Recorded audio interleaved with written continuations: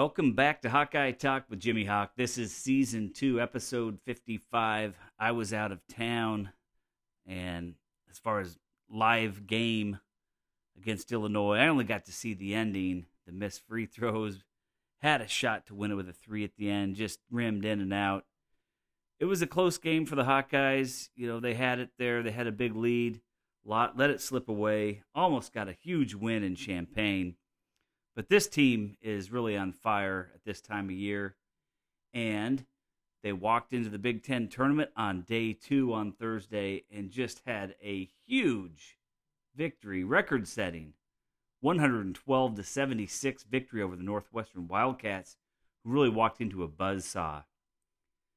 Northwestern had a hard-fought win over Nebraska on Wednesday. It was a comeback win, and they had to fight until the end to get out of there with a victory. And they did seem to be a little bit out of gas, but the Hawkeyes were just hot in this game. And, you know, the Hawkeyes had the Wednesday bye and then a 1 p.m. tip on Thursday in Indianapolis. And the scoring in this game started with a Filip Rebraca offensive rebound and putback for 2.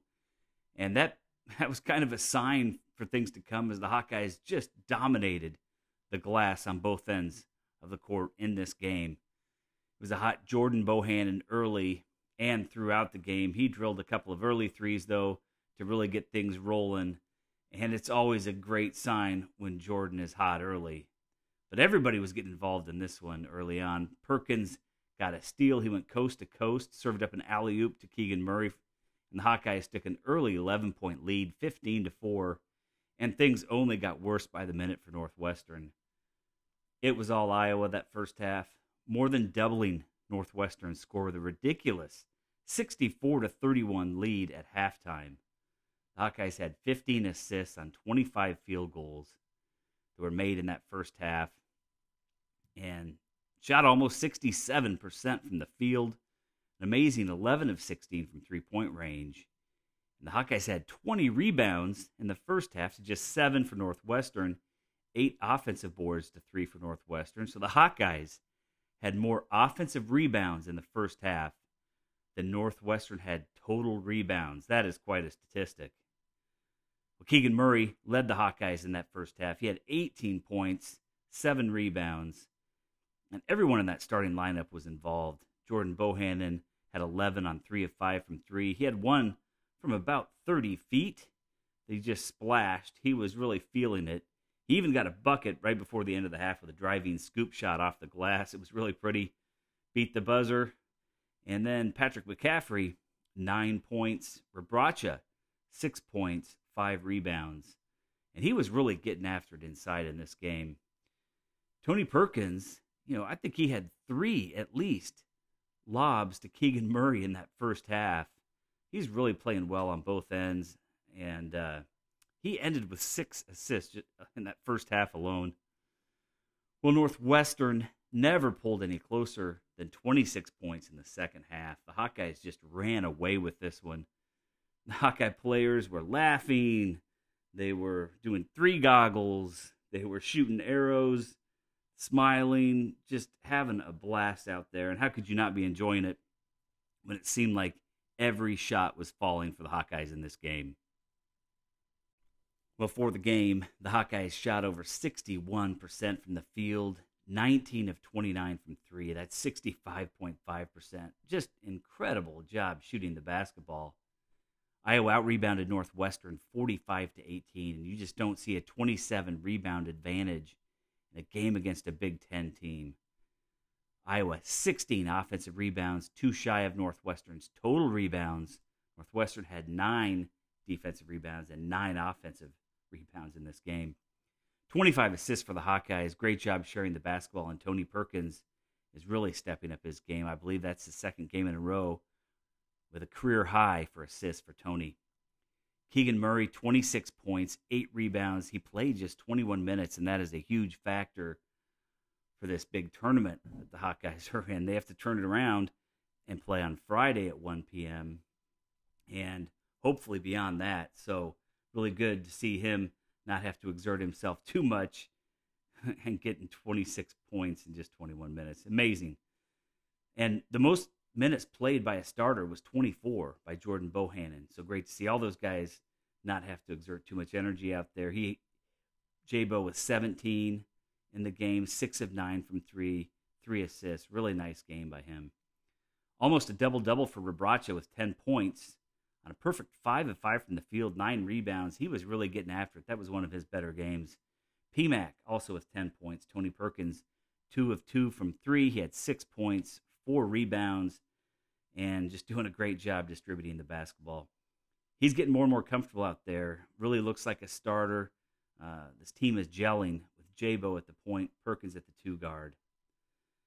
Well, off the bench, everybody played. Peyton Sanford was hot. He had 13 points in 15 minutes. He was 3 of 5 from long distance.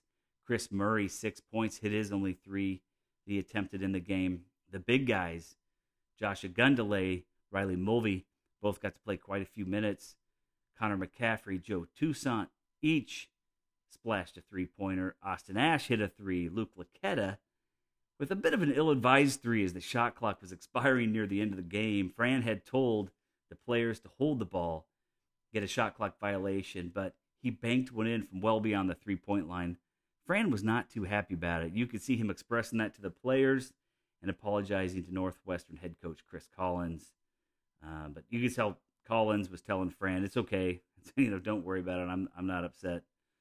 Just Fran really wants his team to show sportsmanship, and Laquetta, he's a walk-on. I also felt good about him getting in the scoring column.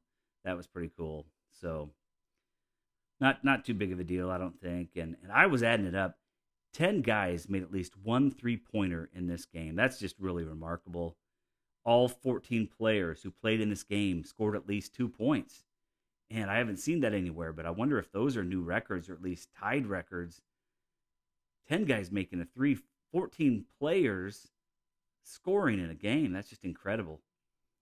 Well, the Hawkeyes did break 4 Big Ten tournament records in this game. Total points with 112. The Hawkeyes were the first team to score 100 or more in a Big Ten tournament game. Maryland held the previous high with 97 points in a game in 2016. The Hawkeyes also broke the 3-pointer record with 19 in the game. The previous high was 14. And field goals made in the game with 43. And then margin of victory, a 36-point victory for the Hawkeyes. Fran McCaffrey after the game said, "You cannot play any better than this team did on Thursday. Everything was clicking on offense." And I was amazed, too, by how well the second and third team guys did when they came in. They really just kept it rolling offensively. There was a bit of a drop-off on defense, some turnovers, as would be expected, but the offense just came from so many different players against Northwestern. Well, I really like Chris Collins. He seems like a classy guy to me, and Fran and he seem to have a really good relationship. But you wonder what's going to happen with him. That Northwestern team just was not very good this year. He's been there quite a few years, so that's going to be interesting to see how that'll play out. And it was a win over the 12 seed in the Big Ten. Not a huge deal to get this win. It's really expected. But the Hawkeyes needed it to advance to the next round, and they got it. So, the starters being able to get a lot of rest. I don't think any of them played the last 10 minutes in this game. That should really help them have their legs under them. Another early game on Friday against Rutgers. And Rutgers is a very physical team. They had the double bye as the number 4 seed in the tournament. The Hawkeyes lost at Rutgers in their only meeting this season, 48-46. Just a really ugly game. Both teams shot around 30% from the field. It looked like overtime was coming, and a ref called a phantom foul on Keegan Murray. And the Hawkeyes lost on 2 free throws from just a really horrible foul. It was called 24 feet from the basket. And, despite being the 4 seed, Rutgers is kind of a bubble team. I think a lot of people are predicting them as a 12 seed in the NCAA tournament. They have an 18-12 overall record, but 12-8 in the conference.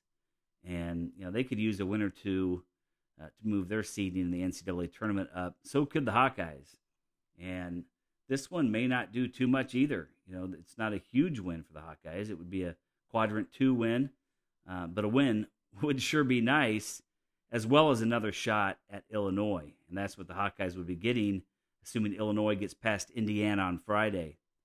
And that would be another impressive win for the Hawkeyes if they could get past the Illini and play for the championship of the Big Ten tournament, likely against Purdue or Wisconsin. And the way this Hawkeyes team is playing, they could do it. I mean, they can beat just about anybody right now, the way they're running the offense, rebounding, and getting after it on the defensive end. So a lot of exciting times to come. This is an exciting time of the year. March Madness is all around us, and let's beat those Scarlet Knights on Friday, see what happens on the weekend. Go Hawks!